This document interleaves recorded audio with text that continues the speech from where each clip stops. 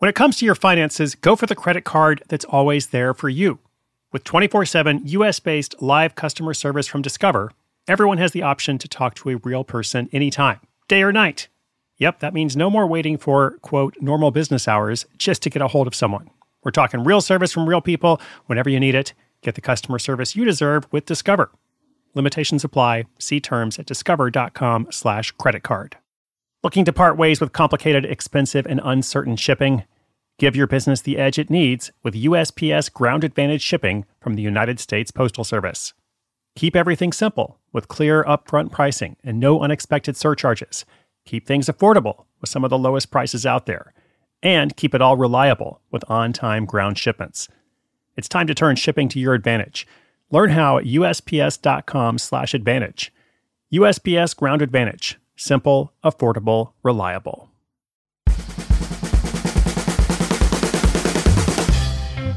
Hello, greetings. Welcome back. This is Side Hustle School. I'm your host, Chris Guillebeau. Can't stop, won't stop. We are entering a brand new week. Got some really fun and interesting stories this week that I think are going to help you along your hustle journey. Now, today's story is about the unique activity of pole dancing. But not to be concerned, the show is still safe for children. And as to whether it's safe for your work or not, I guess that depends on how your work feels about your side hustle. But this episode in particular is about something called fitness pole dancing, which if you're not familiar with, I'll tell you about in a second. And we'll use this story to look at a common question that's come up a few times. What do you do when your hustle grows to the point that you can quit your job? How do you know when to quit your job? What if you don't want to quit your job? Is it different if it's always been your goal to create a new full-time income, or if your hustle just kind of takes off along the way? Well, it's a good problem to have. Not a bad situation to be in at all when you have two full-time incomes, but it does require you to make choices. And people tend to navigate those choices in different ways. So today we'll look at how someone made that decision for herself in the context of a fun story in just a moment. Hiring for your small business? If you're not looking for professionals on LinkedIn, you're looking in the wrong place. That's like looking for your car keys in a fish tank. LinkedIn helps you hire professionals you can't find anywhere else, even those who aren't actively searching for a new job but might be open to the perfect role. In a given month, over 70% of LinkedIn users don't even visit other leading job sites. So start looking in the right place. With LinkedIn, you can hire professionals like a professional. Post your free job on linkedin.com/recommend today. 7 years ago, Sarah Jacoby started noticing that a lot of women were taking pole dancing classes as a new fitness regimen. She had taken classes herself, and she liked how empowering it made her feel, while at the same time serving as an intense workout. Sarah worked as a mid-level graphic designer, and her career was on the rise. Before long, she would become a creative director, but she also wanted to explore the possibilities of teaching fitness pole dancing and maybe even opening her own studio. For her first experiment, she decided to try teaching a few classes to see what happened. She arranged to rent space in a friend's building who gave her what she calls a ridiculously cheap deal. After announcing her very first class, she had several RSVPs and she was excited. Now, most of these RSVPs were from her friends, but that was okay. She knew she needed to gain experience. As these stories sometimes go, however, there was just one problem. Not a single person who RSVP'd actually showed up. It was a huge letdown on the very first day of the hustle. Thankfully, the story doesn't end there because Sarah wouldn't let it end. She announced more classes. People did finally start showing up, and eventually they weren't just her friends. Sarah determined that she would work on this project for at least a year, and when the calendar rolled around, she wanted to keep going. That first year, and even a bit beyond, the project wasn't making any money at all. This was a side hustle, so she wasn't in a hurry for revenue. She had her day job as a designer.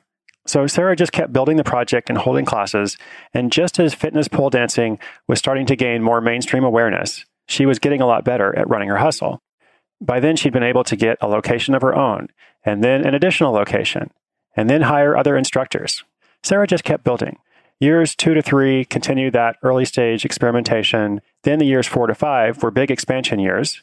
And now we're in year 6, and it's a very healthy 6-figure hustle. As she approached that mark last year, Sarah decided to make a big change and quit her job to grow the studio full time.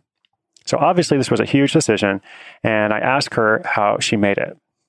She said, "I knew it was time to leave when I couldn't give 100% to my day job anymore. as the studio had grown too much. At the decision-making peak, I was working 60-hour weeks at my day job and still teaching 30 classes per week. It was time to make a move, and I knew that working for myself was where I wanted to be, not to mention that the long-term payoff would be worth it. Now remember, this wasn't a fly-by-night operation or an impulsive decision to quit her job. She'd been operating the studio part-time for more than 5 years at that point, while going from mid-level graphic designer to senior creative director at her day job. Doing both the day job and the hustle was actually sustainable for quite a while.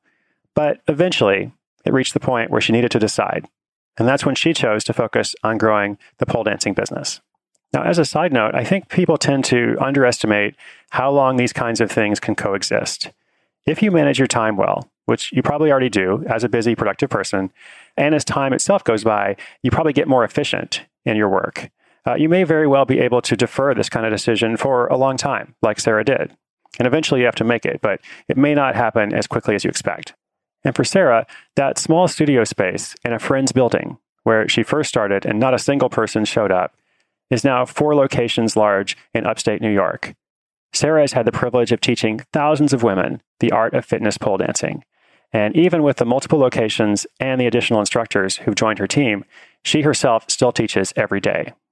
According to her, the best part of all of it is the ability to teach women a class that not only helps them build muscle and get a great workout, but also helps them to feel empowered and confident.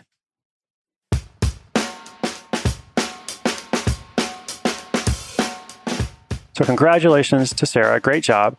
I just want to make a couple of general points that I think are pretty important. The first one is about being profitable. A side hustle needs to be profitable. You can't afford to just break even. If your project is just breaking even, at least for a long period of time, then it's not a side hustle. It's a hobby or it's something else. And it may very well be something you want to keep doing, but it's not really meeting that goal of being an income generating project. So normally I like to encourage people to start hustles that are going to show a profit a lot sooner than 1 year or in the second year. But at the same time, one of the benefits of a side hustle is that you start it on the side and you aren't dependent on the income, at least not right away. So that can work in your favor as well, especially like we see in this story, because in this case, Sarah was able to break even during those first couple of years because she still believed in the mission. And the project still had real potential, so she was willing to devote more of her valuable time to it. I tend to be a little bit skeptical of stories where people fail over and over only to succeed in the end. Some of those are great stories, but I feel that they also kind of reinforce an incorrect belief that all we have to do is keep trying something. And if something's not working, then we just have to keep trying and eventually it will. And often the much better answer is, if something's not working, why don't you quit so that you can do something else? In other words, I'm a big believer in giving up strategically. But again, this is an excellent exception to that because she was making progress. And as I said, she believed in the mission.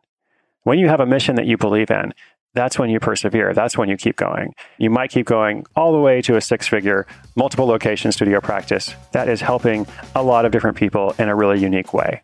And of course, it may not happen exactly like that for you. But if you listen to these stories, you apply the lessons to your own hustle, you will see results over time. Inspiration is good, but inspiration combined with action is so much better. If you'd like to learn more about fitness pole dancing, a link to Sarah's studio will be in the show notes. That's at sidehustleschool.com/36. Be sure you're subscribed in iTunes or wherever you like to listen to podcasts. And if you are enjoying the show, give us a shout out on Twitter or Instagram using hashtag SideHustleSchool. I greatly appreciate your support and listenership. I'll see you again tomorrow. This is Side Hustle School. I'm Chris Guillebeau.